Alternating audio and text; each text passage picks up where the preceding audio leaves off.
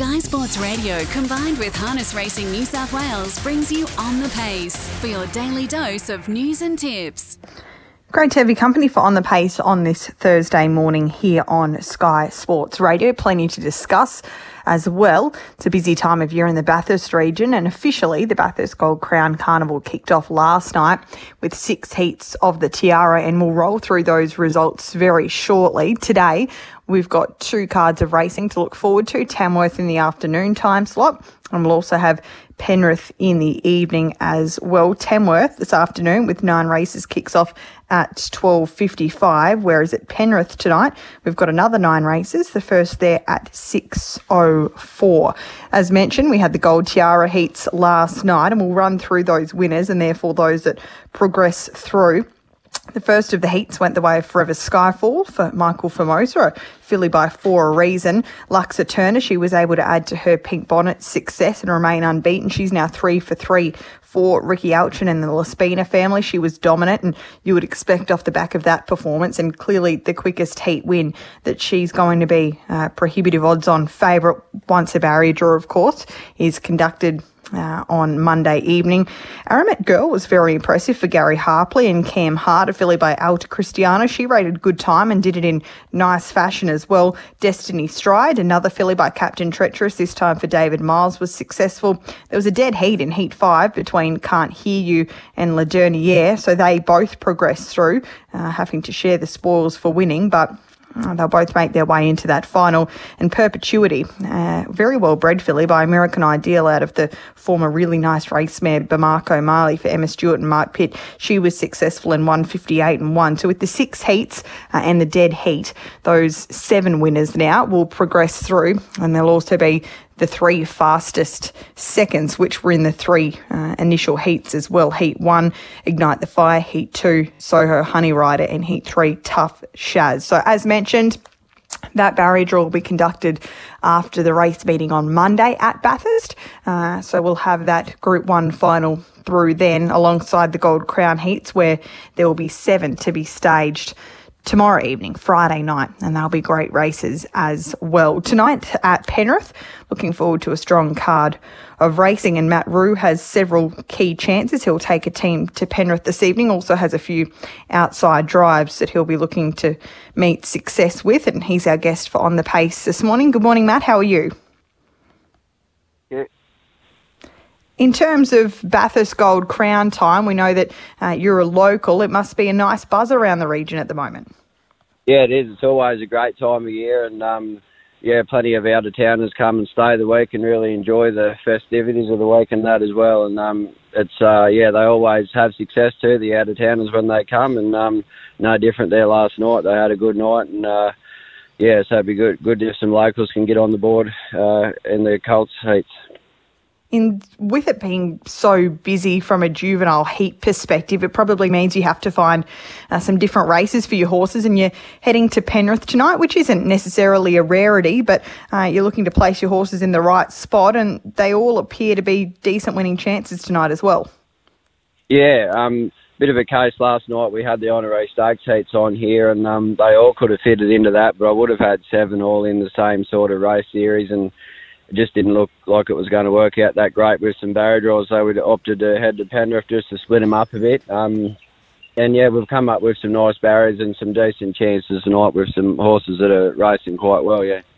You've got an outside drive in the second race. We'll go around at a big price, Storming Norman, but is a last start winner, so that has to count for something. You've driven this horse on a few occasions, took 19 starts to break that maiden last time out, so it's of course going to get harder from here on out, but it was still a pretty impressive victory last time. Yeah, he did go good. He's got more talent than he shows sometimes, and to be honest, he's one of them horses who, up in class, he seems to go better than he does, and when he's a short favourite in a mediocre kind of race. Barrier 9 tonight's not going to help him, but he'll run a good race anyway, I know that, and the Veronica's always got him ready to go, and that they're not afraid to head down to Penrith occasionally either and have a bit of success when they do. You've got 2 runners in race number 3, Regal Reggae with the inside gate, and you'll take the reins on Darabont. Firstly, on Regal Reggae, very consistent without winning in recent times, and gets that inside alley where in recent times, she probably hasn't had the best of gates to deal with either. So what's her gate speed like, and can she take advantage of the good gate tonight? Oh, look, she's strong out of the gate without being sensational. You're right, she hasn't had many good barriers lately, but she's got enough speed to be competitive from the rail. It's a lot easier when you're in there and they've got to get across you.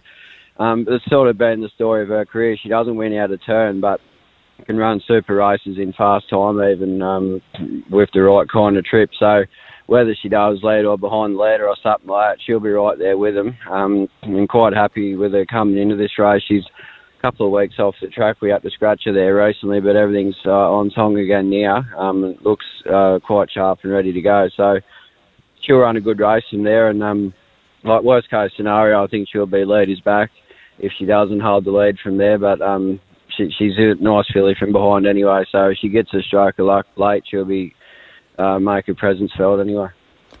And Darabont just seems to love getting on the tighter turning circuits when he heads to the likes of Parks, and actually has a decent record here at Penrith as well. He seems to thrive. So it looks a sticky gate tonight with a few of the key chances to your inside. How does it play out? Well, he's actually got really good gate speed. So whether he can get all the way across to the rail or not, I'm not sure, but he'll definitely get himself to the running line and then work things out from there. But he really does love these half-mile circuits, and I think he's 2 from 3 at Penrith. From the last time he won there, he paid 150 to 1, I think, and just streeted him. So hopefully he can put in a performance like that again tonight. And he enjoys the mile trip more than the 10 furlongs too. So things are looking pretty good for him in that race tonight too. But if he gets caught without cover, it won't be the ideal scenario. But he's very fast off the gate, so there's a possibility he could even find the fence from there. 2 really good chances in race number 3. Move across to race number 4. This is a pretty hot race, the up to 63 grade, and a few horses that maybe aren't showing their best recently but are more than capable when they find a race of this nature. Treacherous Kiss is your engagement. She's a mare with a really good overall record. She's won 6 from 21 right throughout her juvenile years, particularly as a 3-year-old. She dipped her toe in the water in some fairly solid races as well. She's second up from a decent spell. You would expect there to be a fair bit of improvement from that first up run as well. Yeah, there will be. Things didn't really stack up for her great that night. She was first up for quite a few months over the longer distance. I was happy enough with the performance. Probably didn't expect her to do a lot more.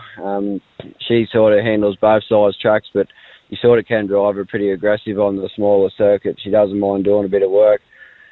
She had a great season last year. Early on in the year, I didn't think anything of her at all, to be honest. And she just one of them ones that naturally progressed through and just kept getting stronger and stronger. So expecting a much better performance tonight than her last start, but relatively sort of inexperienced compared to some of the other runners in the race. Like I can remember racing 408 against Dance for Glory, and in years gone by, and you wouldn't race the Treacherous Kiss and him together. So obviously they're getting a bit long in the tooth, some of these other ones, but they're still hard to beat. They're quite schooled up and know what they're doing. Yeah, certainly. That's going to be an interesting race. The 4th, Carlo Gambino, does look hard to beat despite the numbers next to his name. You've got an outside drive in race number 6 on a roughie and Just Rhythm, and then your final engagement tonight is in race number 7 with Rockin' Down Under, a relatively recent addition to your stable. This is a mare that has good ability, but she's also got a fair few quirks as well. So how have you gone ironing out them? I thought she was quite good first up for you. Yeah, she was. I think if she was heading into that same race the way she's going in for tonight, she would have held on and won that. She needed the run a bit. Got quite a lot of feedback from the previous trainer, Michael Formosa, when she come down, and I sort of didn't realise that she had all these tricks when I said that I'd take her on. And the night I was trialling her the first time, I rang Mick and found out a bit about her, and anyway, she played up terrible at the trials, and then so we spent quite a bit of time at home trying to iron things out, and she probably went into that first run a bit underdone because we were just trying to get her manners right. She done everything right on that occasion and just fell short. Barrier 6 tonight's definitely not going to help, but that's the thing with her. She has behaved herself in the last trial and the previous start, but she could just turn up and get things wrong at any moment by the sounds of it. But if she does do things right tonight on her work, she'll be super competitive. But barrier 6 in a pretty even field, I think it is, it could be a bridge too far, but she'll still go all right.